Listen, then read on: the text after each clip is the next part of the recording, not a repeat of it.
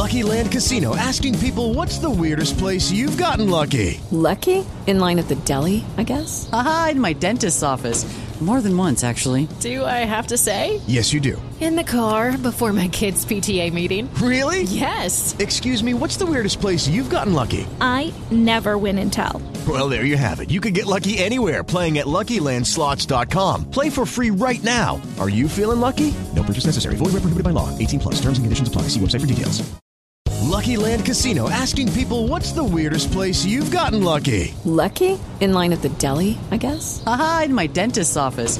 More than once, actually. Do I have to say? Yes, you do. In the car before my kids' PTA meeting. Really? Yes. Excuse me, what's the weirdest place you've gotten lucky? I never win and tell. Well, there you have it. You can get lucky anywhere, playing at LuckyLandSlots.com. Play for free right now. Are you feeling lucky? No purchase necessary. Void where prohibited by law. 18+. Terms and conditions apply. See website for details.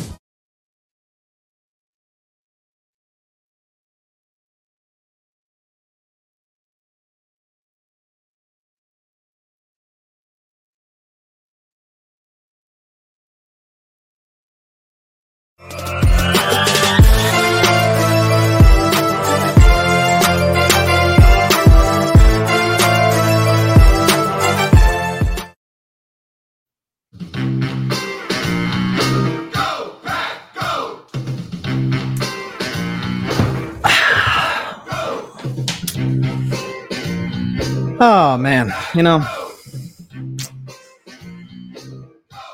Today's a good day. Good evening, everybody. Welcome to Carving Up Live, right here on Facebook Live, on YouTube, and on Twitter. As always, I'm Bryson Carver. It's great to be with you on this wonderful Thursday. At least if you're not a Green Bay Packers fan, that is. I don't know if y'all heard the news in Green Bay, Wisconsin. And by the way, Packers have a big fan base, so all around America.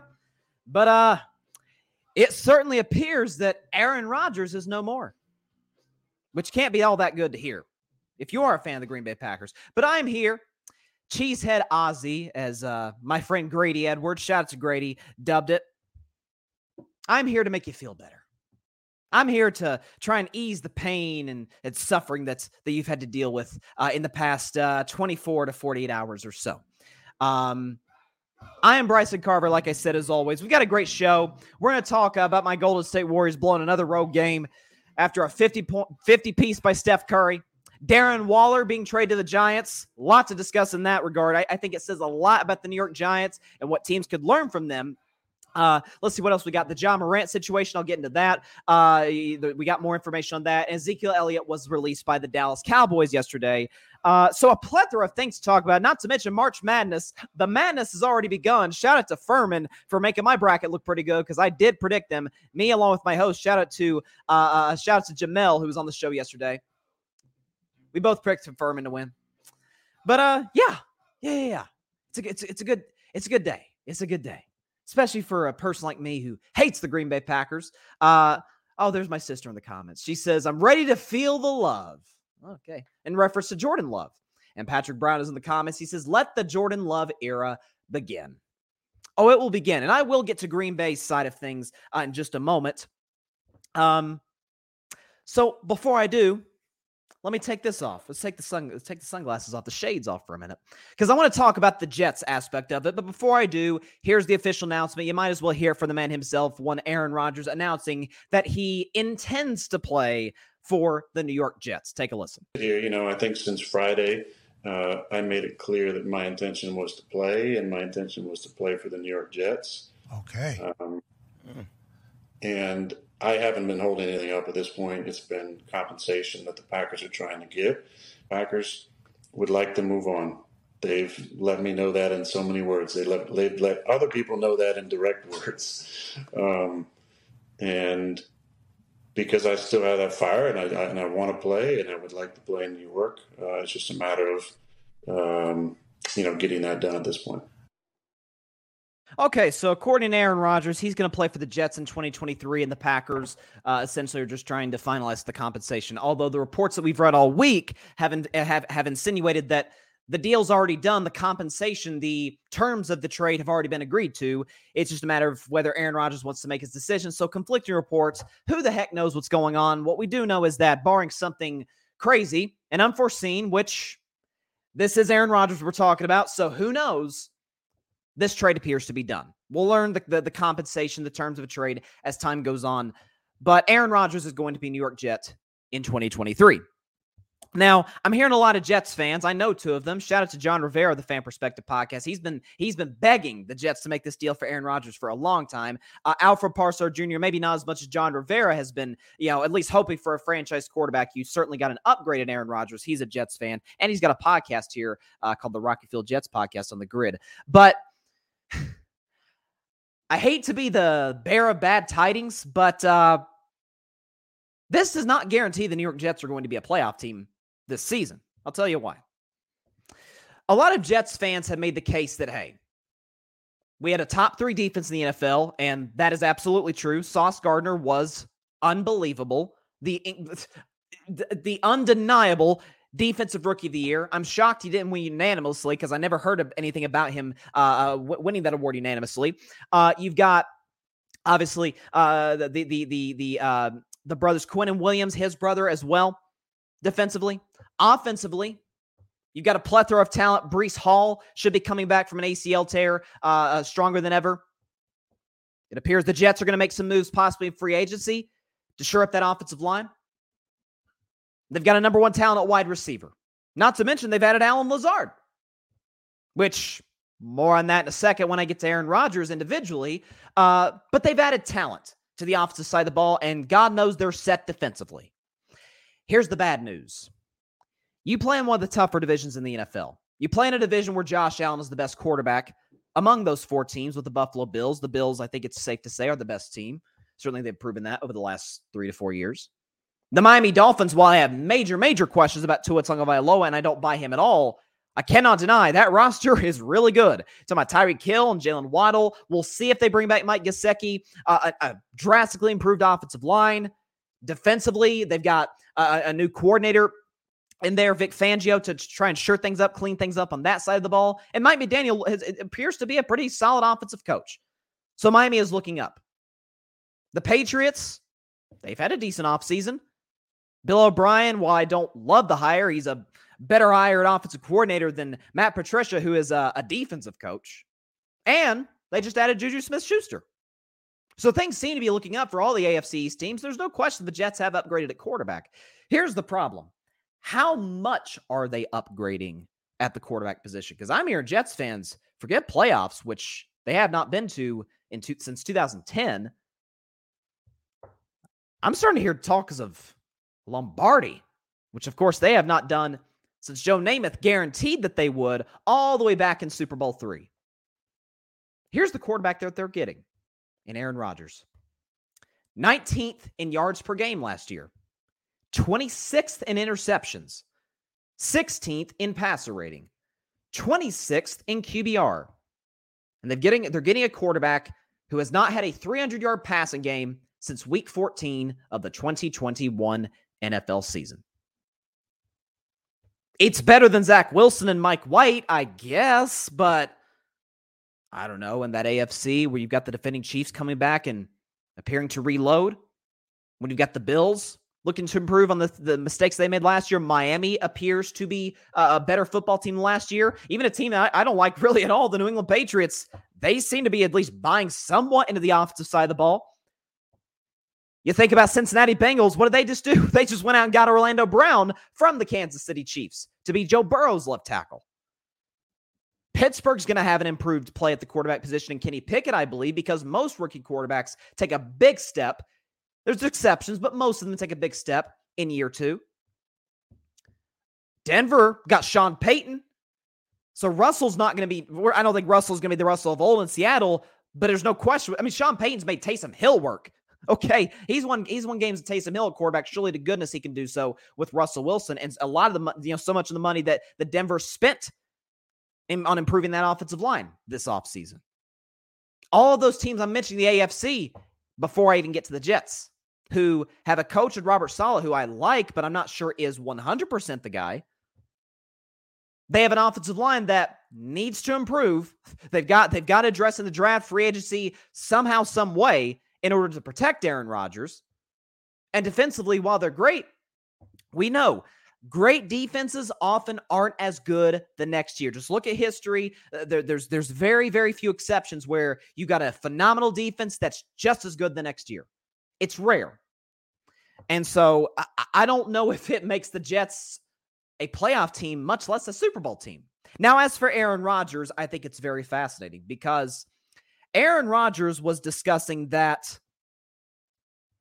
over the last couple of years, you're not talking about the Green Bay Packers, you're not bringing in enough wide receiver talent. You are not bringing in enough guys to help me win. You're not bringing in the requisite talent in order for me to compete for a Super Bowl. And by the way, as somebody who's not an Aaron Rodgers defender, I actually kind of defended him on that.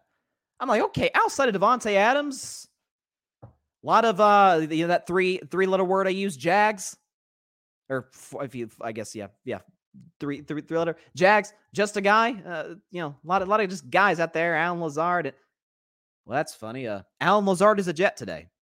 Reports are that the Jets are going after Randall Cobb and Mercedes Lewis, aging skill position players who Aaron Rodgers has said for years isn't good enough, but yet he wants to bring them to the Jets.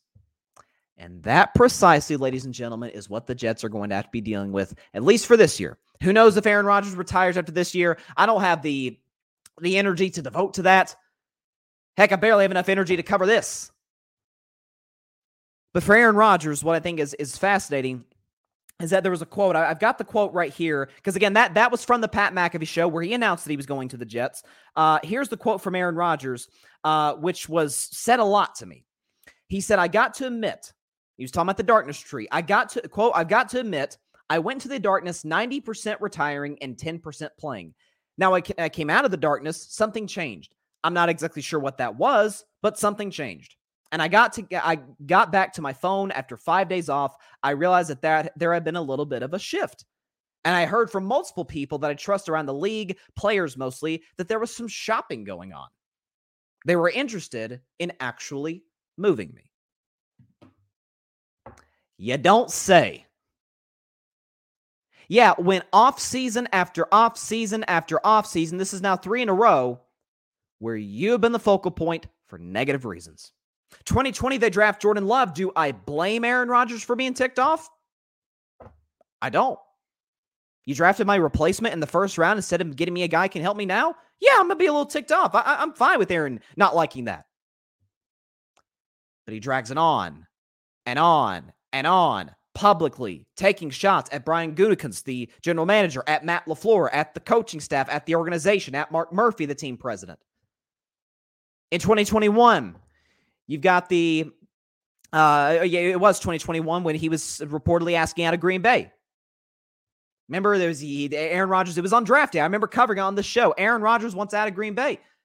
And nothing happened. It was just smoke and mirrors. And then he did that press conference during training camp, taking shots at the organization. I mean, everybody in the organization, including his own teammates who he refused to work out with in the offseason. Last year, it was the very strange ayahuasca thing that he was seen to be more concerned with that than actually getting better at playing football and actually trying to put himself and his team in position to advance the playoffs instead of losing at home in the NFC Championship game as the favorite, as the MVP. And then this year, it's the darkness retreat. Yeah, when you have to keep dealing with your star player, your best player, the most valuable player to your franchise constantly, year in and year out, over and over and over, being the focal point of attention for negative reasons off the field, not being committed to football while we're paying you in excess of $50 million. And then you read this quote. There was some shopping going on that they were actually interested in moving me. Yeah, I would too. I don't blame him. Aaron Rodgers is a declining player, and notice this: the Packers put up what do they call it? Production intolerance. They'll put up with you, not just the Packers. Any organization will put up with you if you produce.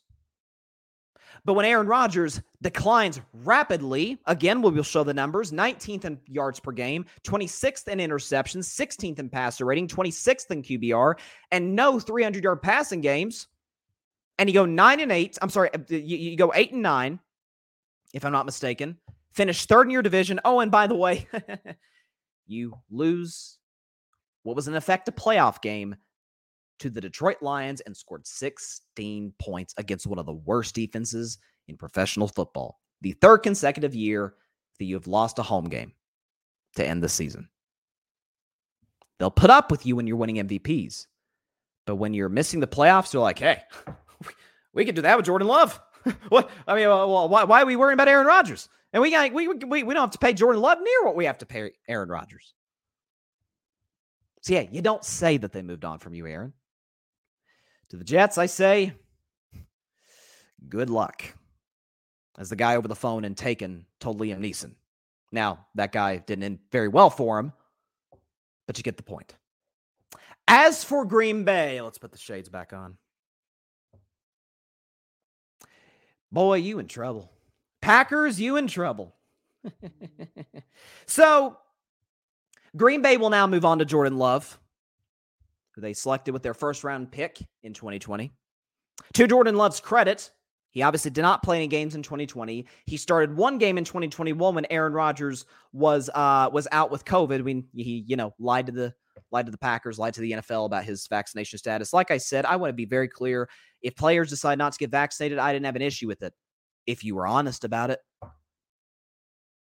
Aaron Rodgers was not.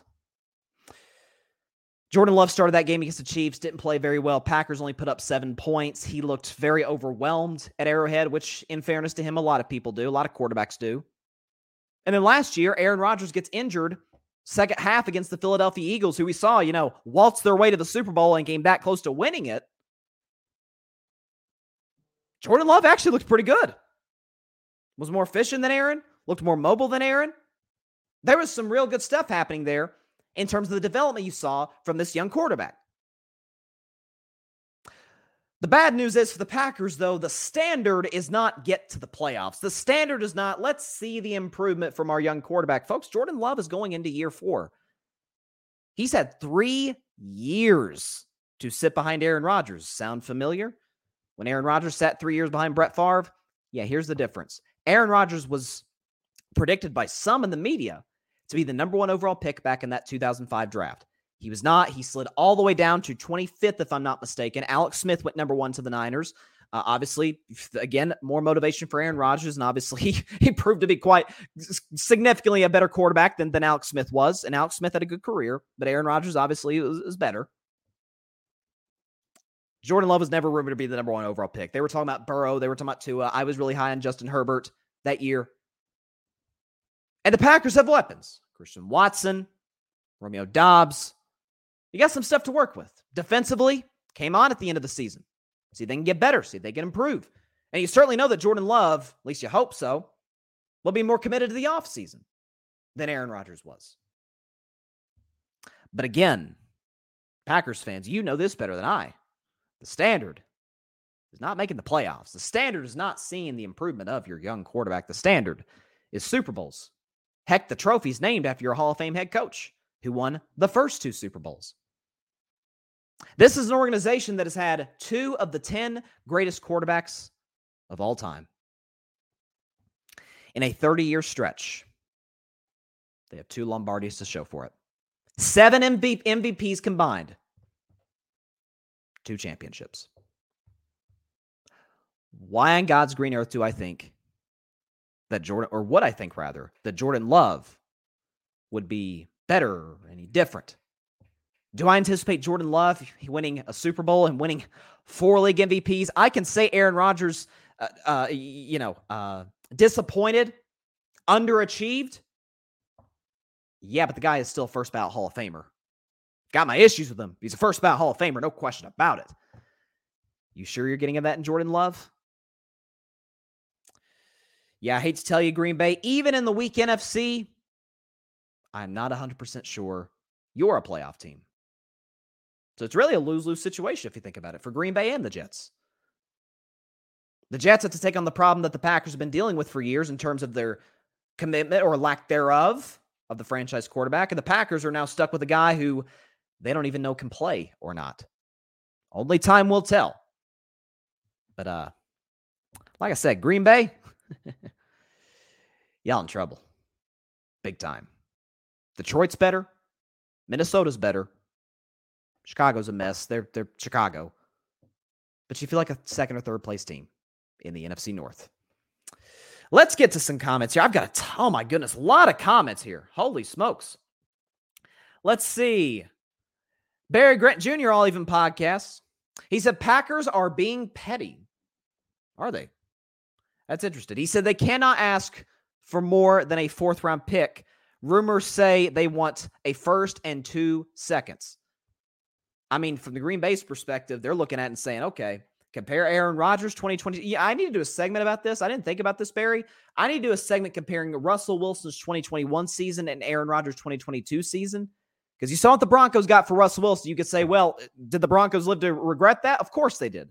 Giving up what they gave up for Russ, who had a horrible year. But, and I do not think Aaron Rodgers is going to be as bad as this coming season as Russell Wilson was last year, although I would not discount it due to his age and lack of commitment to the sport. But I don't necessarily blame Green Bay. They have to get something for him. A 4th-round pick? No, I don't blame Green Bay for being petty. By the way, yeah, 2 can play at that game. Green Bay can be as petty as they want with how Rodgers had them on a string for years and years. Chloe says that I stole her cheese. I hate to tell you that. I hate to tell you that. All right, I hate to do that to you, Chloe. You know I love you. You're my little sister, but I'm not holding back today. I'm not holding back today. Grady Edwards says, wow, okay, Grady's all in. They're getting a top 5 quarterback. They will be a factor in the AFC. Second best team behind the AFC East. East, Buffalo, without a doubt. Let's just be honest. A-Rod is really goofy, but he balled out toward the end of the year. I'm going to have to push back. Well, let me finish your comment. He says, guy still has it. Just about his commitment. If we get a pissed off A-Rod, Jets got a shot in the AFC. 3rd or 4th best team, in my opinion. I will have to push back on you, Grady, when you say that the Aaron Rodgers balled out toward the end of the year. I got to disagree with that. If I can pull up the numbers from when Aaron Rodgers, and you say again, numbers don't tell the whole story, and you're right. But again, look at the final scores of these games and look at the teams that Green Bay played. Okay, so they went into that last stretch. What were they, 4-8? Yeah, they were 4-8 after they lost to Philadelphia. They played the Chicago Bears, who got the number 1 overall pick, and Aaron Rodgers had 182 yards passing, a touchdown, had a QBR of 50, a pass rating of 85. Solid. They scored 28 points, so yeah, it's solid. It's not, you're not going to go crazy over it, but it's a solid performance. Then they played the Los Angeles Rams, who won 5 games last year. Aaron Rodgers, 229 yards, a touchdown, a pick, QBR 0 to 100 of 37, a passer rating of 92. So, okay, but nothing to write home about, certainly against a Rams team that wasn't very good. Against the Miami Dolphins, Aaron Rodgers, 238 yards, a touchdown, a pick, QBR of 32, passer rating right in the middle at 78.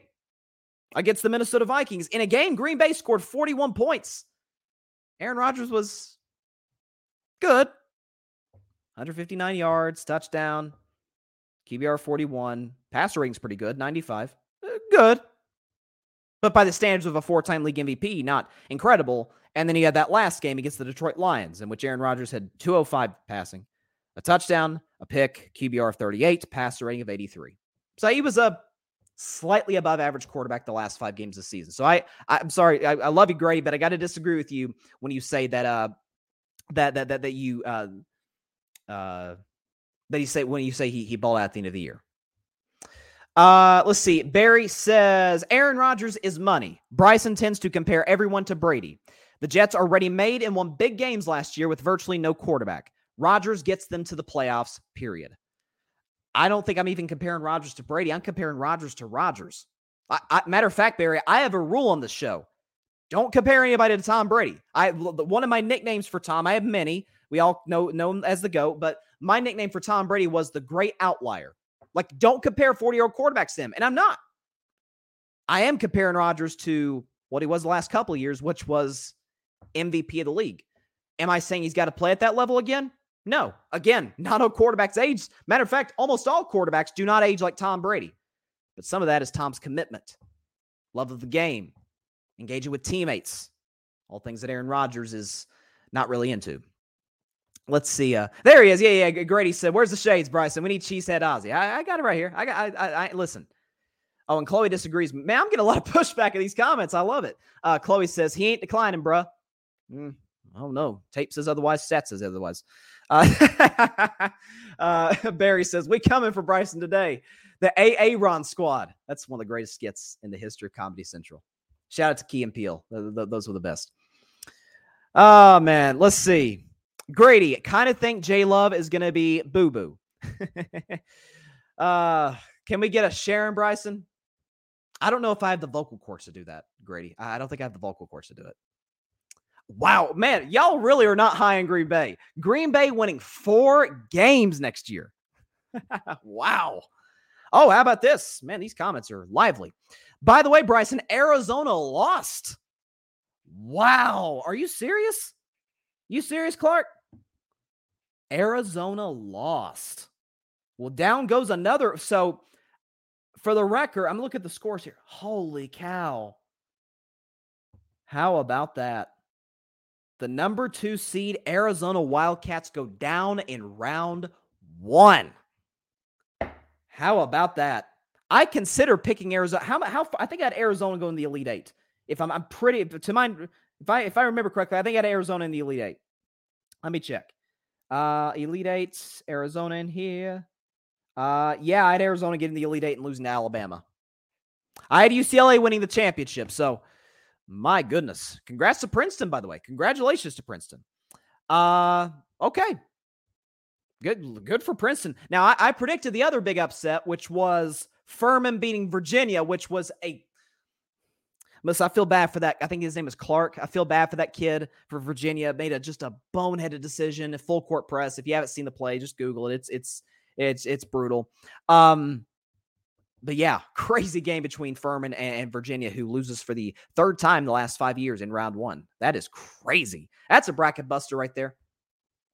Grady, gotta argue they didn't really have the personnel last season. Why they had to run a more balanced attack. But I get what you're saying. In a pass-happy era, his numbers weren't great. Yeah, and that's what I'm saying. I'm not saying Aaron Rodgers is like a bum, and I've acknowledged it'd take an idiot not to say this. He's clearly an upgrade over what the Jets had last season.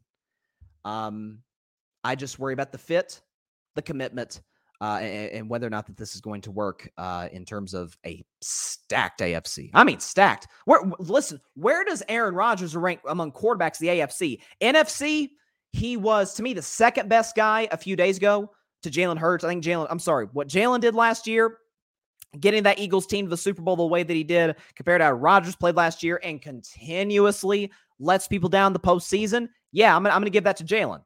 Let's look at the AFC, though. I'm just scamming over the teams. Obviously, Mahomes and Burrow, you're taking in a heartbeat over Aaron Rodgers. I would think certainly Mahomes. I would absolutely listen.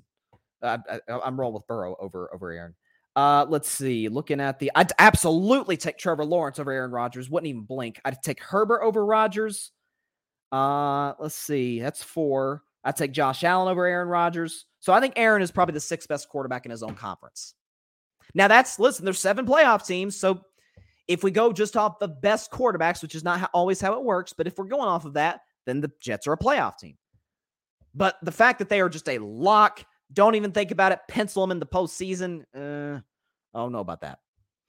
Chloe, who again, I must mention, is a Packers fan. I'm giving them at least 7. I believe in love. 7 feels about right. 7 feels about right. Although, like I said, Chloe, are you lowering your standards? Are the Packers fans lowering their standards for Jordan Love? I'm just saying. But I get the move by Green Bay, though. You can miss the playoffs with Jordan Love and not have to pay him $59 million in 2023. He's the Jets' problem now, not the Packers. All right. Off with the shades. And as I always do, off with the cheesehead. Going to rep my Tennessee Volunteers who play tonight. I'm a little scared now. I'm a little scared of Tennessee. Because, with all these upsets going down, and we play Louisiana, the Raging Cajuns, as they're known as. A lot of people picking Louisiana to upset Tennessee, which scares the living crap out of me. Oh my goodness. Chloe says, nah, he'll be the next Aaron. See, now you're just going too far. Now you're just going too far. But I mean, look, if you're comparing it to last year's Aaron, then yeah, 9-8, that's a good season for Green Bay. Might be good enough to get in the playoffs as bad as the NFC is. Grady, I'm sure Vikings fans are ready for Rodgers for the 2023 through 24 season. Looking forward to seeing it. Absolutely. Well, I mean, that's it's only logic because Brett Favre spent all those years in Green Bay, went to the Jets, and then he went to Minnesota for a couple years and retired. Now, there was multiple retirements in there as well. Aaron has yet to officially retire the first time, so there's that little bit of a difference. But yeah, you're right, Grady. I guess after this season, if Kirk Cousins leads into the playoffs, performs badly in the playoffs again, then Aaron Rodgers is going to Minnesota for a couple of years. I mean, look, their careers almost directly parallel one another. Multiple MVPs, only one Super Bowl, underachieving in the playoffs, but still putting up incredible numbers. I mean, it makes sense. Judy was boring. Hello. Then Judy discovered ChumbaCasino.com. It's my little escape. Now Judy's the life of the party. Oh, baby, mama's bringing home the bacon. Whoa, take it easy, Judy. The Chumba life is for everybody. So go to ChumbaCasino.com and play over 100 casino-style games. Join today and play for free for your chance to redeem some serious prizes. ChumbaCasino.com. No purchase necessary. Void where prohibited by law. 18+ terms and conditions apply. See website for details. Chloe, it's the Packer fan in me. I can't help it. I'll cut you some slack there, Chloe. I love you. I do want to move on, though, to a more serious topic.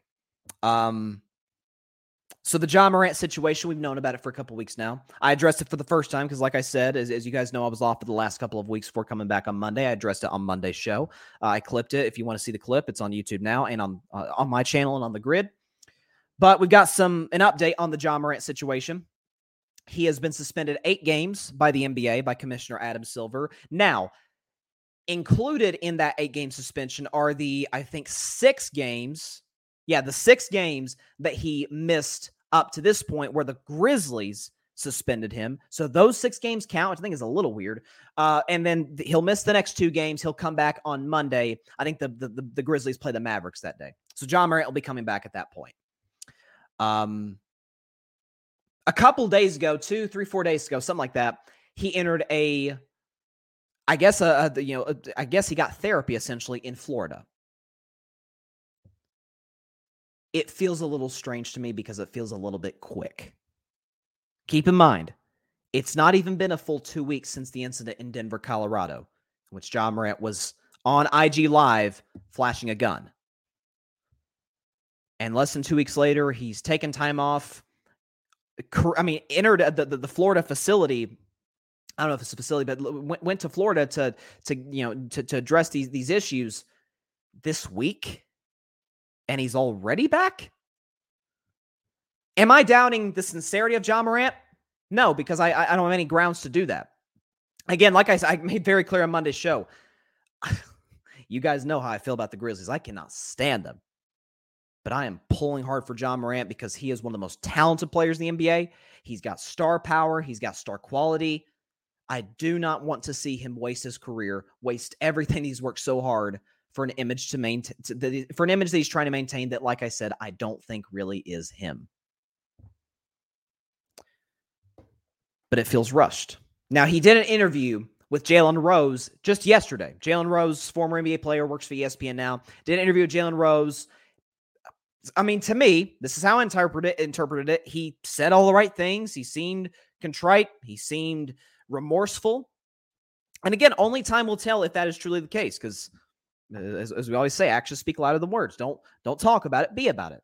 And so again, it's up to us to give John Morant the space that he needs in order to do that.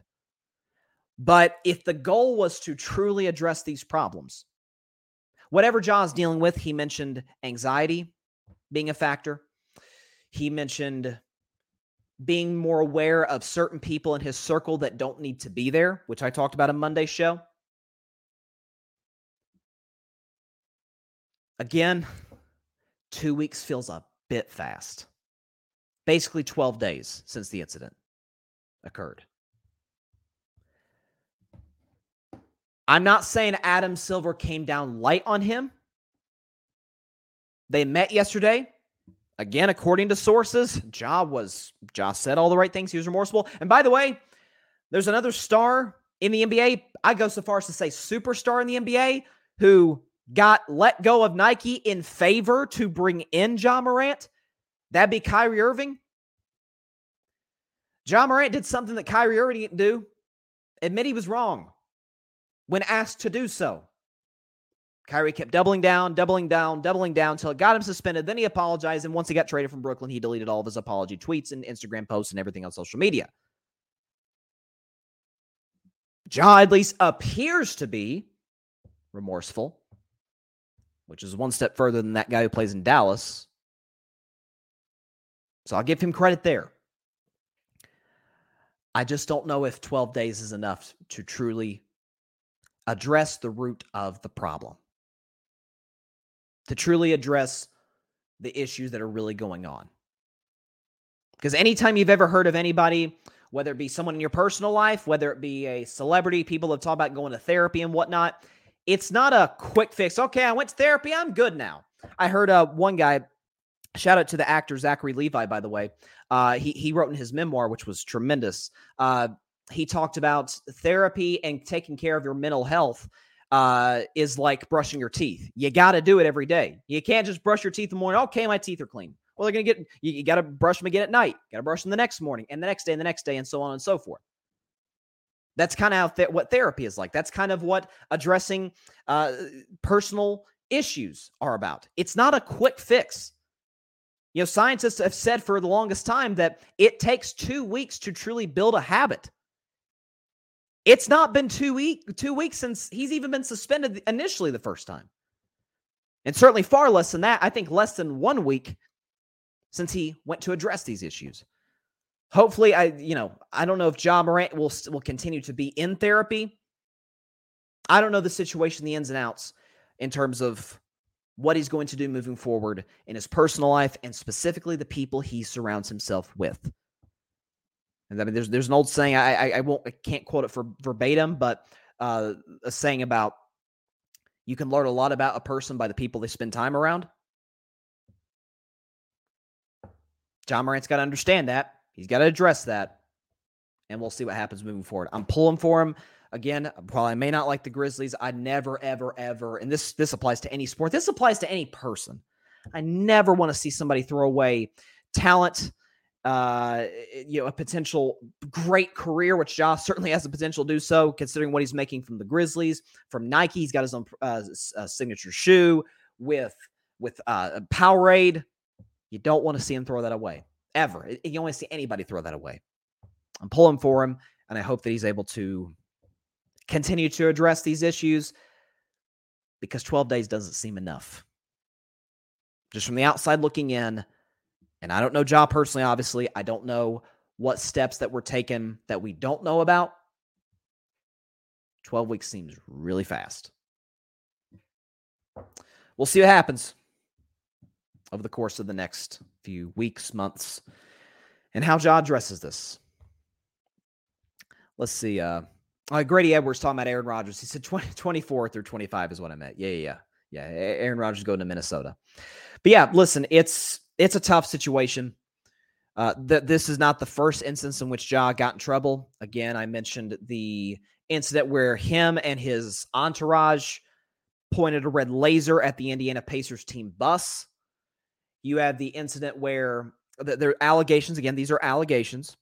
But allegations from last summer from a 17-year-old kid that Ja Morant beat him up during the summer after a pickup game. You have the situation where with the store clerk, with Ja Morant's mother.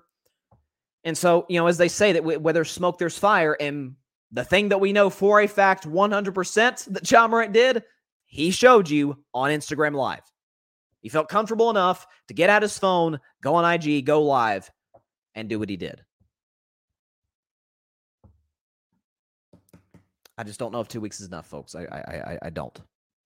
But that said, I'm absolutely rooting for him.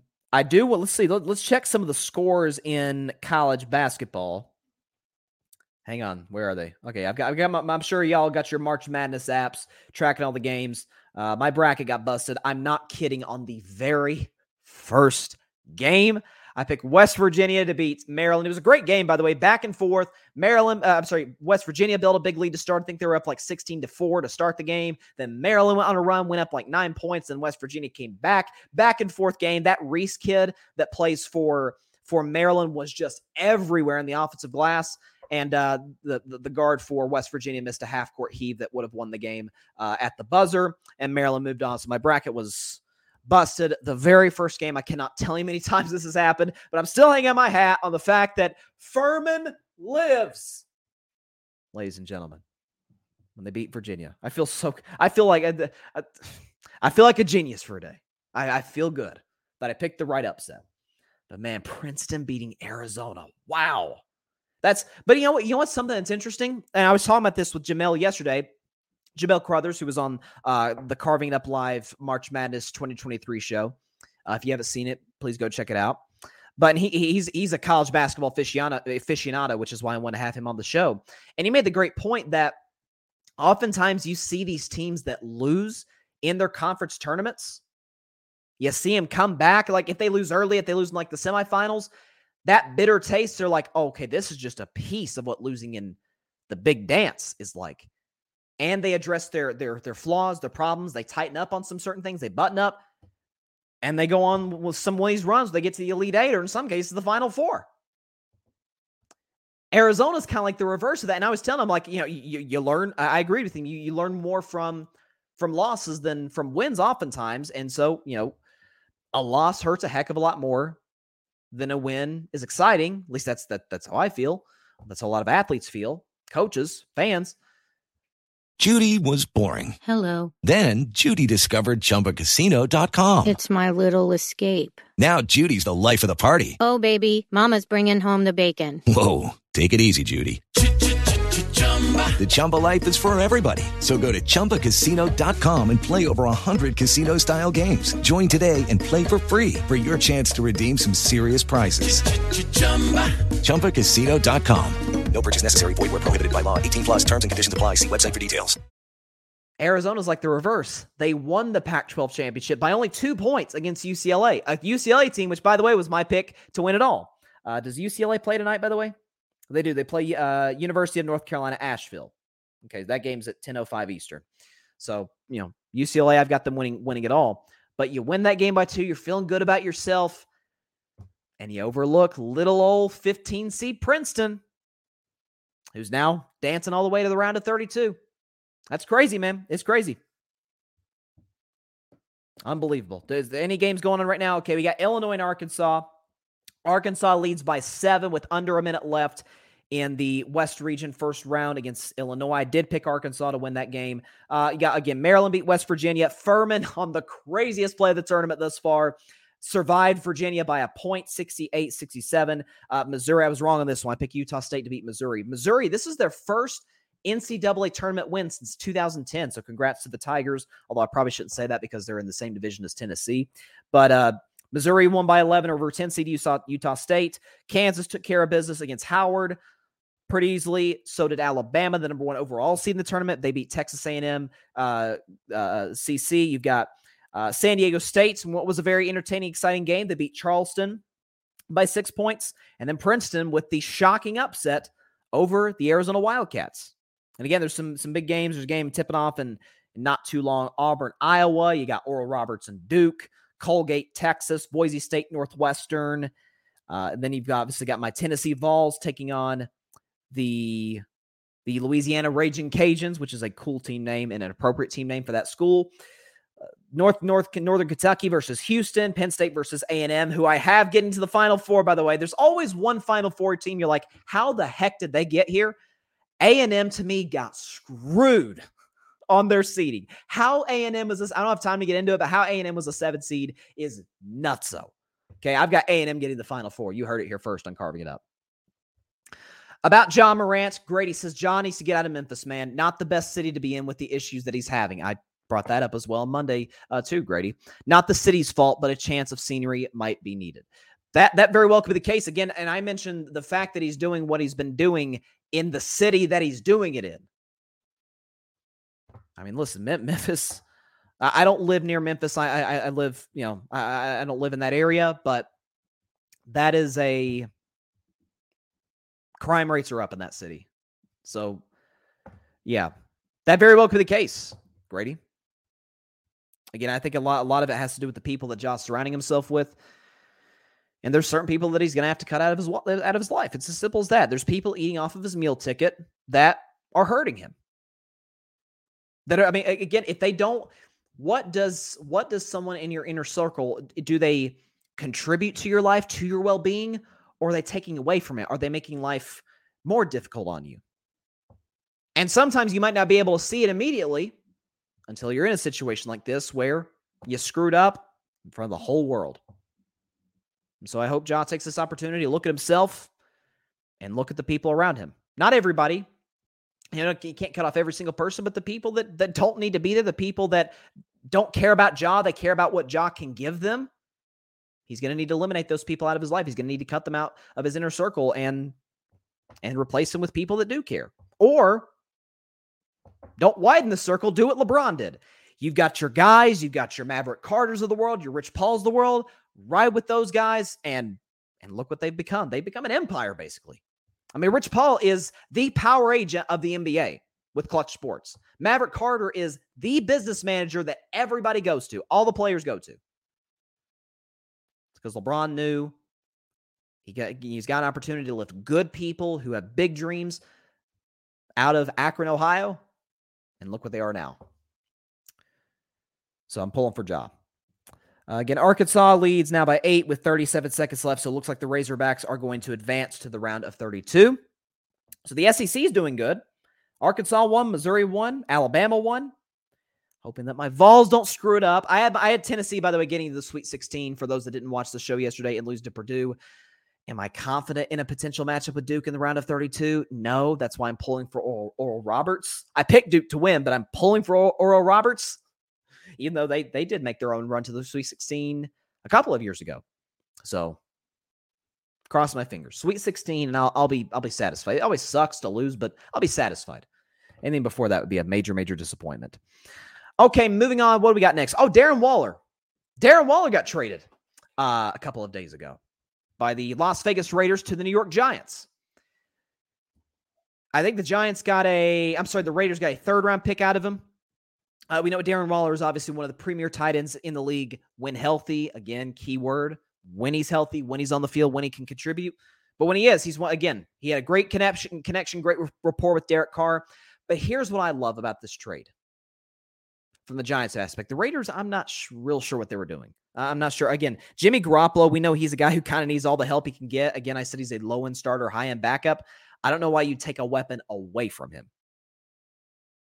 Is it to free up cap space? I don't know. It's a strange move from Vegas, especially, like I said, it sucks for Darren Waller because he just got married to the Las Vegas Aces superstar Kelsey Plum, who's probably one of the 5 best players in the WNBA. They just got married days ago, like within the last week, and he gets traded. It's like, dang, that sucks.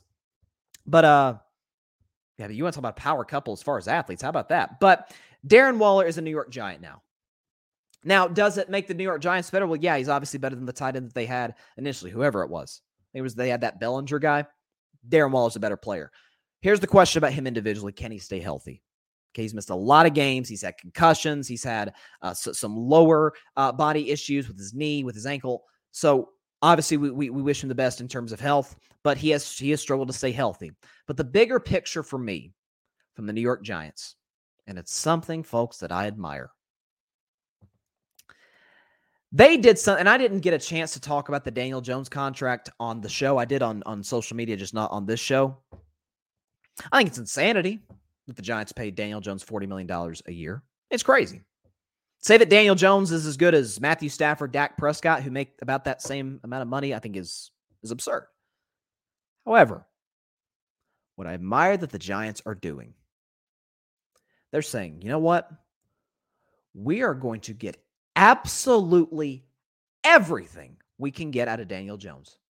Because there's plenty of Daniel Jones defenders out there that say, well, I mean, look at his receiving core. I mean, who are these guys? It's a fair argument. So what are they doing? They re-signed Darius Slayton, who was Daniel Jones' best receiver. They bring in Darren Waller. They franchise tag the best player on the offense, Saquon Barkley. They are making it to where, you know what? No excuses now. We're trying to make it, if you're in the New York Giants, we're trying to make it to where we know exactly what you are. A lot of teams can learn exactly that. I don't want to go back to the Dallas Cowboys. I'll talk about them at the end of the show, releasing Zeke. But it's what I've criticized the Cowboys for years. Since Dak arrived, have they ever been aggressive in free agency in addressing the offensive side of the ball? Yes, the offensive lines have been great, incredible when Dak came to the league, and very good now. Tyron Smith, Tyler Smith, Zach Martin, who they just restructured the deal along with Dak Prescott. You drafted CeeDee Lamb. Great. CeeDee Lamb's the number one receiver in this league. I had doubts about him coming into the season. He proved me wrong. CeeDee Lamb is the man. But he can't be the only man. Just like going Noah Brown. Yeah, it's a plus. But Michael Gallup has lost his explosiveness. And he was never a guy to really to separate on these shorter routes. T.Y. Hilton, not sure if he's going to be back. Okay, Jalen Tolbert, bust. Doesn't work. Barely got on the field with a very thin wide receiving core. Dallas has never, even when Dak made peanuts, when he made $600K a year. What's up, everybody? Okay, do you guys know that even if we all ate the same and exercised the same, that we would all still look completely different? I'm Lacey Green. I'm a super trainer with Body. That's Body with an I. I'm telling you, this is something that you need in your life. The app isn't just about having a perfect body, because what is that anyway? It's about what we call health esteem. Feeling good about yourself right now, just as you are, as you work on the person you are becoming. Using Body's tools to find your version of happy and healthy. Body isn't just some software. It's people. It's trainers, nutrition, and mindset experts, and a community of other people just like you and me. And they even have my program for beginners only, which you have to try even if you've never worked out a day in your life. Join today and get $89 in free bonus gifts perfect for beginning your fitness journey, but only while supplies last. For details, go to body.com. That's body with an I.com. Let's get up, get moving, and feel good. Woo woo! They never were aggressive in free agency. The one move that they made to help Dak Prescott was trading for Amari Cooper, who was on his rookie deal. They kept him because he's a Cowboy. DeAndre Hopkins is out there. There's plenty of other guys that can help Dak that are out there. The Giants are like, you know what? Darren Waller's not on the market. At least that's what we know from the outside looking in. Darren Waller wasn't somebody that you had been hearing rumblings, again, to my knowledge, could be wrong on this, that the Las Vegas Raiders were shopping. And the Giants are like, okay, well, let's bring him in. Let's see what Daniel Jones really is. Now, it's a little strange that they're doing this considering what they just gave him, which is why I would have franchise tagged. I despise the franchise tag. I hate the franchise tag. It takes all the power away from the player. But from the Giants' perspective, that's what I would have done. Bring back Darius Slayton, franchise tag Saquon Barkley, improve the offensive line, bring in Darren Waller. And by the way, year 2 with Brian Dable. I admire what the Giants are doing. I wish more organizations would do that. Cowboys aren't. For years the Raiders didn't. They gave Derek Carr offensive pieces, but they never gave the man a good defense. Lamar Jackson. For the love of, could you please, people like, oh, receivers don't want to play in Baltimore. Then trade for them. If they don't want to, if they're not just going to go into free agency and that's the first team they choose, okay, bring one in. Maybe they will work. Look at Lamar Jackson, Hollywood Brown. I wish more organizations would do what the New York Giants are doing. Organizations with, by the way, much better quarterbacks, I wish would do what the Giants are doing with Daniel Jones. I don't buy into Daniel Jones as a franchise quarterback. I'm not sure the Giants do either. But they're making 100% sure. They are, as we hear all the time in free agency, doing their due diligence to make sure he is or he isn't the guy. I love what the Giants are doing. I love this trade for him. Again, the question for Darren is whether he stays healthy. That's the big question mark. If he does, Man, that's a problem. That is a team that is a force to be reckoned with in that NFC. And in the NFC East, which appears to be the best division in all of the NFL. Let's see. Auburn and Iowa just started. Auburn leads by 2. I picked Iowa to win that game and to advance. Auburn's been really inconsistent all year, so I rolled with the Hawkeyes out of the Big Ten. Let's see. So, do we have any news coming? Okay, so here's this. And I'll get to, it's funny. This is a great segue for my next segment. This is from Shams Sharania 14 minutes ago. He says, Golden State Warriors forward Draymond Green's 16th technical foul is not expected to be rescinded, and he will be suspended for Friday's game versus the Atlanta Hawks. Just a quick note on that technical foul. Usually they'll give Draymond or they'll give other guys tease, especially other guys. They're like, dude, come on, like refs, grow up. You guys know me. I would go so far as to say as I can at times appear pro ref, because as a ref part-time, trust me, it's a hard job. But NBA refs, folks, are bad. They're thin-skinned. In this case, though, the technical last line, Draymond Green, I had no issue with it. Okay, he took the ball, Clipper made a shot, and he threw the ball at Russell Westbrook's head. I don't know if it's accidental or not. I don't have an issue with that technical foul, and I'm not shocked that the league's not going to rescind this. So Draymond's gone for Friday's game against Atlanta.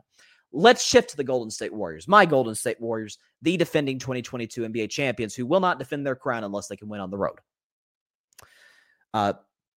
That Curry guy, yeah, he might have a future in this basketball thing.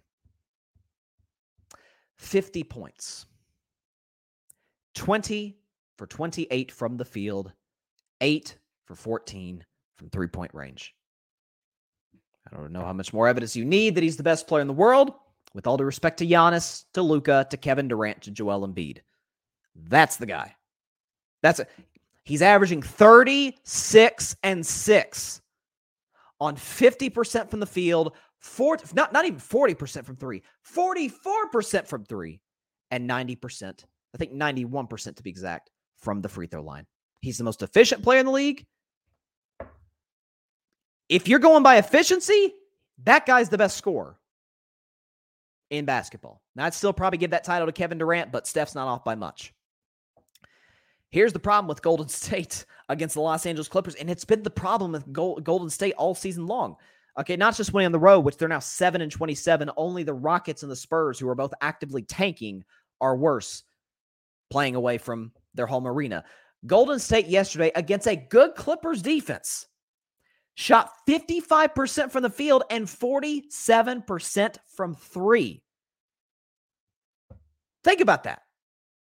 They made over half their shots and almost half their three-pointers. They scored 126 points, but they gave up 134. 134 points. You're not going to win a whole lot of basketball games giving up that amount. Kawhi Leonard did his thing. I think he had 20. No, I'm sorry. Kawhi had 30. Paul George chipped in. It was an inefficient 24, but albeit 24. Zubas gave you 19. He killed us in the offensive glass. Credit where it is due to Russell Westbrook. You guys know I've been critical of him, but Russ had a big game. Russ had 15, but to me, where he was most impactful was in the offensive glass. He was just flying in, grabbing offensive rebounds and creating second shots for the Clippers, in which they often cashed in, particularly Eric Gordon, who was on a heater last night. I don't know what got into him, but listen, Eric Gordon's always been a great shooter, but man, he got going in that third quarter. And what did he finish with? He finished with 16, 4 for 8 from 3, but it felt like he had 36 the way he played. Here's what I've come to the realization for Golden State. Do I still believe they can win the Western Conference? Heck yeah, I do. For as many questions as the Golden State Warriors have, every single other team in the West has. Denver's playing awful right now. Denver's lost 4 straight games. They've been terrible in the defensive end. Jokic hasn't been that great, and the role players have not been as good as they were in the first part of the season. Sacramento is the story of the league. Mike Brown is the runaway, in my view, coach of the year. But they play literally no defense. It's a guard-heavy team. De'Aaron Fox, Keegan Murray, who, by the way, might be Rookie of the Year, along with Paolo Banchero for the Orlando Magic. Malik Monk, Domantas Sabonis. It's not a defensive stopping team. Memphis, it's still continuing. I'm not so sure they're not better without Ja than with Ja. I don't know if y'all are ready for that conversation, but I said that years ago about Russ. I was right. Said that years ago about Kyrie. I was right. Might be the same case with John Morant. And plus, they have their own issues to deal with. They've been inconsistent in the defensive end. And by the way, just like Golden State, they're amazing at home, horrible on the road. So they're Golden State, but without the experience and with a heck of a lot more cockiness, even though they haven't deserved it, or haven't earned it, rather. The Clippers, like him, love Kawhi if he's healthy. Paul George has often been up and down the playoffs, but when he's up, he's really up. He's really good. They've got a good supporting cast, again, with Eric Gordon, with Terrence Mann, with Zubats. It's the Russell Westbrook thing I have a question about. The Dallas Mavericks, come on. They weren't a contender without Kyrie. Now, with Kyrie, they're done. They're sunk. They've got a better record without Kyrie than with Kyrie since he was traded to the Dallas Mavericks. The Lakers, they lost to the Rockets last night. I get it. No LeBron, no AD, but come on. You gave up 73 points, 78 points, was it, in the paint? That's not a chance. I mean, folks, they're the 10 seed. The 10 seed is not going to win the championship. Or even, I'm not sure, win a playoff series. Obviously, 10 seed is not good enough to get in the playoffs. I maintain the Lakers will get in, but they will not go further than round one. Phoenix, you guys know, love Phoenix. If KD's healthy, but he's not right now. So every other team in the West this is probably the weakest the West has been in years. So yeah, Golden State is still in the West, even without Andrew Wiggins. I definitely don't think they can beat Milwaukee without Andrew Wiggins. And I'm not so sure they can beat Boston without Andrew Wiggins. Philly, maybe. Just triple team Embiid and take care of the other guys that they have on that team. Tobias Harris, James Harden, Tyrese Maxey. Andrew Wiggins' absence has been devastating. Now, for Andrew Wiggins, I've made this clear on Twitter, but I'll make this clear on my show. Whatever Andrew Wiggins is dealing with, can we please give him space? To anybody out there that's doubting whether or not the guy is fully committed to basketball or if this is just an excuse for... Guys, Andrew Wiggins, if you know anything about Andrew Wiggins, you know the guy does not miss games. He's durable physically, and he's durable mentally, emotionally, especially since arriving in Golden State. I can't remember the major... I mean, he had a major injury this year where he missed like a few weeks, I think it was 3-4 weeks. Outside of that, he's never hurt. He wasn't hurt in Minnesota. He's really not gotten hurt in Golden State, at least a major injury. And I'm sure he plays through stuff because of the number of games that he plays. He's incredible in the defensive end. And folks, he was the second best player in the postseason last year for us to Steph Curry. He was more consistent than Jordan Poole. He was better defensively than Klay Thompson. And he provided more at times than Draymond Green. Andrew, I mean, after Game 5 of the finals last year, remember this? When people start talking about, hey, is Andrew Wiggins the finals MVP? I thought it was crazy, which was a disrespect to Wiggins. It was like, guys, you see what Steph is doing right now? But that's how good Andrew Wiggins was. On both ends, he has turned himself into one of the three best two-way players in all of basketball, in my view. What he did to Luka in the Western Conference Finals and what he did to Tatum in the NBA Finals. I don't think this team can win a championship without him. Now, whatever's going on in his personal life, that's way more important than basketball. That's way more important than the 2023 NBA championship. So praying for Wiggs, praying with his family, whatever is going on. It's obviously very serious for him to have missed this long. So wishing him absolutely nothing but the best and praying for him and his family. So people that are questioning his commitment, like, shut up. That's insanity when you're talking about this guy. And size has been an issue for Golden State. If you look at their starting lineup without Wiggins, it's been Steph, Klay, Draymond, DiVincenzo, Looney. I think you need to give Looney more minutes. Jonathan Kuminga, if you notice, for those that watch the game, Jonathan Kuminga got minutes at the end. He's outstanding as a wing perimeter defender. He made it tough on Kawhi. Kawhi still got his shots, but Kuminga made it tough on him. That's what you got to do with the great players. You can't stop them, but make their job as hard as possible. He's obviously a lob threat. He can occasionally knock down the open three, although that's not really his game. He can get buckets off the dribble down low. I like to see Jonathan Kuminga inserted in the starting lineup, getting more minutes.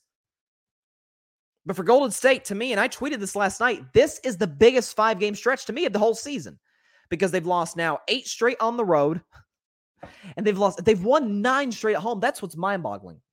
I think they showed the stat last night. I don't know if I have it. Okay, I don't have it on here, but they have like the biggest discrepancy between winning percentage at home and winning percentage on the road. It was like 70% or something crazy at home and like 20% on the road. For again, Golden State, 29-7 on the road, 7-27 away from the Chase Center. It doesn't make sense. I can't comprehend it, can't understand it, but that's how it's been all season long for them.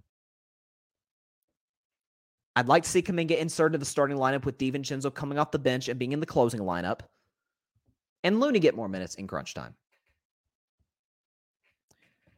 But when Steph gives you 50, you got to help him out. You've got to give him more help. Not offensively. That's not what I'm talking about. They shot 55% for the field. They scored 126 points. That should be good enough to win an NBA game. But when he can't stop the opposition, it doesn't matter. Steph could score 70. It doesn't matter if you can't stop the opponents, if you can't stop the LA Clippers. So Golden State's got 4 more road games coming up. Got a back-to-back in Atlanta and Memphis. Then you go to Houston, and then they finish in Dallas next Wednesday before coming home to play a red-hot Philadelphia 76ers team. So these next 5 games are really big, but to me, especially these next 4 games, being on the road, being that they've lost 8 straight road games, they've got to go 3-1 in these games. And that might be too much to ask, but they've got to finish this road trip to me with a winning record. Dropped one against the Clippers last night. Steve Kerr said he wasn't discouraged by this, and we've seen Steve Kerr get pretty down and out about certain games, seemed pretty kind of exhausted, but he seemed kind of optimistic. Well, if coach is optimistic, then in Kerr we trust. He's obviously done something right. Every time the Warriors have gotten in the playoffs under Steve Kerr, they've minimum gotten to a game 6 of the NBA Finals, minimum. So I trust what he's saying. I'm rolling with what coach is saying. So we'll see what happens. A little bit of breaking news here. That's interesting. According to Woj, Michael Jordan is engaged in serious talk to sell a majority stake in the franchise in the Charlotte Hornets to a group led by Hornets minority owner Gabe Plotkin and Atlanta Hawks minority owner Rick Schnall. Or Rick Schnall, I think is how you say his name. Okay, so Michael Jordan looks like he's going to sell the Charlotte Hornets. Well, Michael Jordan may be, in my view, the second greatest player ever to LeBron, to many the greatest player ever. Certainly top 2. Dude is a horrible owner. Love Michael. Horrible owner. So this would be one of the best things that's ever happened to the Charlotte Hornets. And no offense to Charlotte, not a lot of big things have happened. Yeah. There's Patrick Brown's comment. He says, developing story, Michael Jordan is in serious talks to sell majority stakes of the Charlotte Hornets via Woj. Yeah, that's a lot of Hornets fans have been calling for him to do this for a long time. So they're getting their wish of Michael selling the team. So I guess he decided that team ownership thing is just not his thing. But outside of that, he's kicked butt in business. No question about it. If nothing else, Jordan Brand is going to be selling for a long time. Jordan is still outselling by a mile LeBron and KD and Steph and all these guys, all these great players who have, very well-known signature shoe lines, and Michael still blows them all out of the water. So yeah, do I think Golden State can win the West? Yes. Can they win the finals without Andrew Wiggins? I don't think so. Now, if Wicks comes back, by the way, Gary Payton's going to be coming back in the next 2 to 3 weeks. We're good. I think he's going to be reevaluated in like 1 week, Gary Payton is. So he's pretty close to his return. But you've got to be better on the defensive end of the floor. I mean, I think there was a stat, by the way. The Warriors are 3rd best in the NBA in defensive efficiency at home. 3rd worst on the road. Which is crazy because in any sport, baseball, they say it's pitching, and then basketball and football, it's defense. Defense travels, or in the case of baseball, pitching travels. Offense don't always travel. It depends on the conditions. The Colorado Rockies hit a lot of bombs at Coors Field, maybe not going to hit as many at Dodger Stadium because the altitude difference, obviously. Feels like the Golden State Warriors have been. It's like altitude. Obviously, they play in the Bay Area. They play in San Francisco. They're not the Denver Nuggets, but it's like the altitude helps them at home. It's like a big advantage, and then on the road, they can't deal with it. It's one of the most confusing things that I've ever seen in my time watching sports or covering sports on this show. I don't think I've ever seen anything like it because this is an organization too. They have, I don't know the exact number. I know it's in the high 20s. It's like 27 or something like that. Consecutive playoff series that the Golden State Warriors have won. While they've won 27, it's something about that, something more, something less. 20-something straight playoff series that the Golden State Warriors have won while winning at least one road game in the series. It's like the longest streak of all time in NBA history. So for a team to be that great on the road, I mean, some of the Warriors' greatest wins in this dynasty have come on the road. Think about those games in Cleveland, through all those finals. You think about some games in Memphis over the years, in Houston, in OKC in Game 6, Boston last year. I mean, some of the Warriors' best wins, most of the Warriors' great wins have come on the road. And for them to now to be the Houston Rockets, to be the San Antonio Spurs, to be basically the Detroit Pistons, the three worst teams in the league on the road, while having the best player in the world, while having a Klay Thompson who's playing at the all-star level that we were used to seeing him play at, while DiVincenzo's been a great acquisition. JaMychal Green's found his spot in the rotation. Kevon Looney's playing well. Jordan Poole seems to kind of be getting the ship right, although I'm not counting on it. It's strange. It is one of the weirdest things that I've ever seen. Tournament update. Auburn leads Iowa 12-10. About a little over 8 minutes into that one. Got some games about to tip off. Oral Roberts and Duke in a few minutes. Colgate and Texas after that, Boise State and Northwestern after that, and then you'll have your slate of late games, Northern Kentucky, Houston, Louisiana, Tennessee, Penn State, Texas A&M, and then UNC Asheville and UCLA. UCLA, who I did predict to win the national championship. We'll see. It's going to be a fun tournament. It's already been a fun tournament. It's fun next 2.5 weeks. Last topic. It involves the Dallas Cowboys. They cut Ezekiel Elliott yesterday.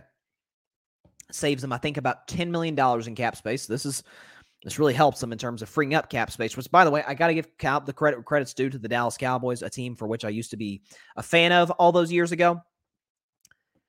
Nobody creates cap space quite like the Cowboys do. Jerry Jones, Stephen Jones, the capologists they've got in Fort Worth, they are good at creating cap space. They just have no idea how to fill it. They have no idea how to fill the cap space with players that can help them compete for a Super Bowl, which, of course, they have not been able to do since the mid-90s. For Zeke. Zeke is, to his credit, he came into the league and on the field was never the concern with Zeke. He was easily the best running back coming out of college, out of Ohio State. He had one of the greatest 3-game stretches that I think a running back has ever had in the history of college football against Wisconsin in the Big Ten championship game. This is the 2014 season. Just look up Zeke's numbers. They're video game. They're Madden rookie mode good. You've got Wisconsin in the 2014 Big Ten title game. Who they play? Alabama in the Sugar Bowl in the college football playoff semifinal game, and then Oregon in the national championship game, in a game that actually happened to be in Dallas, ironically. He ran for at least 200 yards in all three, I'm pretty sure. If he didn't run for 200 in one of them, it was like 190. I mean, it was incredible what this guy was able to do. He could catch out of the backfield, could run in between the tackles, could bounce off of tackles, loved yards after contact, had a little bit of burst back in the day. And we saw that sort of fade as time went on. The question for Ezekiel Elliott when he came into the league was never on the field. Off the field, though, there were some serious maturity issues. Okay, don't have time to get into those today. But as time went on, to Zeke's credit, he's a totally different dude now. He became a leader in the Cowboys locker room, a guy that the young players looked up to, respected. Cowboys coaches talked glowingly about him as time went on. And again, it goes to show you, listen, people can change. People can get better. People can learn from their mistakes. That's what I'm referring to when I was talking about Ja Morant earlier and on Monday's show. Ja can improve. Zeke improved. So I certainly hope that for Ja. But back to Zeke. It's the production on the field that dipped for Zeke Elliott. Because, again, you talk about a guy who first 3 years in the league, 2 out of those 3, he won the rushing title. And the year in between, the year he didn't win the rushing title, 2017, he was suspended 6 games, but led the league in yards per carry. So even the year he didn't lead the league in rushing because of the 6-game suspension, he was still as productive as they came. The problem was yards per carry went down virtually every single year. 11.3 yards per carry his rookie year, went down to 10.3, went down to 7.4, came up to 7.8, went down to 6.5, to 6.1 to 5.4. It just didn't work anymore. Not to mention, I'm sorry, that's receiving. I'm so sorry. That's receiving. My bad. Rushing. My bad. He didn't average 11 yards a carry. That's crazy. That's my bad. No. Ezekiel Elliott's yards per carry went down every single year. From his rookie year to last season. 5.1, 4.1, went up to 4.7, to 4.5, to 4.0, to 4.2, to 3.8. Just didn't work after a while. I mean, last year he averaged 67 yards a game. He did not have a single 100-yard rushing game. And that's fine if he wasn't the biggest cap hit among running backs in the NFL. We know that deal he signed in 2019 made him the highest paid running back in football at the time, which I think was surpassed by Christian McCaffrey. Christian McCaffrey is still productive to this day. Zeke, he's a third down back. He's a goal line back. But he's not a quarterback, turn around, give him the ball on 1st and 10 and let him get 5 yards. That was Tony Pollard, who showed more explosiveness, could catch the ball in the backfield and get more yards more efficiently and more effectively than Zeke. And frankly, after a while, Tony Pollard looked like he was better at getting out, bouncing off of tackles, running between the tackles than Ezekiel Elliott was. So I think this was the only right move the Cowboys could make. Yeah, listen, for a fan base, which, by the way, I've never had an issue with Cowboys fans. I think it's one of the most loyal fan bases in all of professional sports, considering what they've dealt with. It sucks to see one of the faces of the franchise over the past 7 years get cut. But it's a move that had to be made.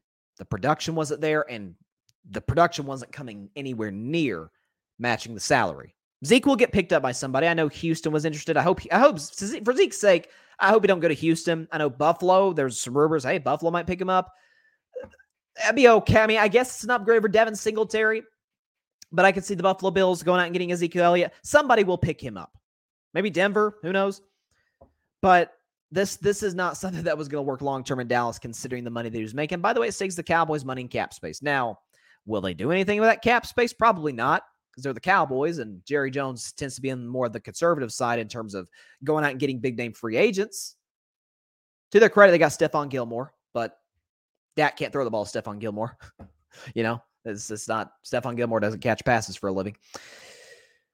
We'll see. But I do think it's the right move for the Cowboys. I do think this is sort of an addition by subtraction type of move. But I do wish Zeke the very best. Hope he signs with a contender, has an opportunity to play on more good teams in the future.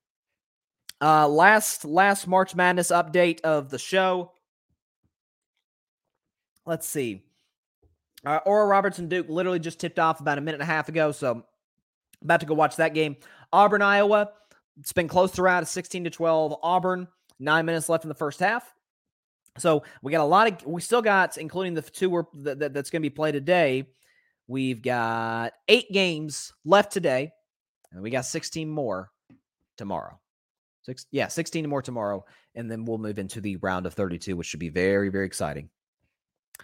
All right, that is all the time we have for today's show. Appreciate everybody stopping by. As always, be sure to catch Carving Up Live tomorrow at 6 p.m. Eastern, 3 p.m. Pacific time on Facebook Live, YouTube, and be sure Facebook Live, YouTube, and Twitter. And be sure to like, share, comment, and take 2 seconds out of your day. Hit that big red subscribe button. Helps the channel grow exponentially. And be sure to go subscribe to the Grid Network. That is GRYD, the Grid Podcast Network on YouTube, which is where you can find my show. You can find Barry's show. You saw him in the comment section today. All Even Podcast. Check out his show on the Grid. You've got Patrick Brown. You saw him in the comments. Chaotic Sports Podcast and the Lakers, the Forum Podcast, which is a Lakers podcast, which will be coming out very, very soon. Be sure to be on the lookout for that. We've got anybody else the Grid commented on the show today? I don't think so. No more Grid teammates. No Grid teammates comments today. But Alfred Parsard Jr. Metropolitan Report. Great baseball podcast. I know the Mets were dealt a brutal blow yesterday. Edwin Diaz went down. Probably, I don't think it was an ACL tear. It was some kind of knee injury that's going to keep him out all of the season, which just sucks for the Mets. I'd listen. I know both Alfred and Barry, both Mets fans, were just crushed by that, which I don't blame them because he's one of the better closers in the league. And we won't get to hear the trumpets this year, which just sucks. But Mets podcast, Metropolitan Report. Check out Alfred Parsard Jr.'s podcast there. Parnell Be sure to check out his new podcast, the Commander's Demand Podcast. New episodes going to be coming out, I think, on Saturday. So be sure to check his stuff out. Great guy, great show, the Commander's Demand Podcast. That's all of them. The Cowboys Camp Fan podcast as well. They're putting out some great content lately covering the Cowboys offseason, which has been newsworthy. No question about it. Got Stephon Gilmore, released Zeke. So we shall see how it progresses. And you re-signed Leighton Vander Esch and Donovan Wilson. So a solid offseason thus far for the Dallas Cowboys, and we will see how it continues to progress. Have a great evening, everybody. I'm going to go keep watching some March Madness. I'm sure some of you out there will do the same as well. Be sure to stay safe out there. Take care of your physical as well as your mental health. God bless you all. Peace out. I got to watch some basketball. Thanks so much for watching the show on YouTube. Be sure to click that big red subscribe button and go check out the other clips and full shows of Carving It Up Live. Have a blessed day.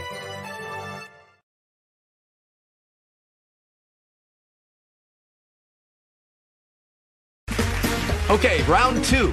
Name something that's not boring. A laundry? Ooh, a book club.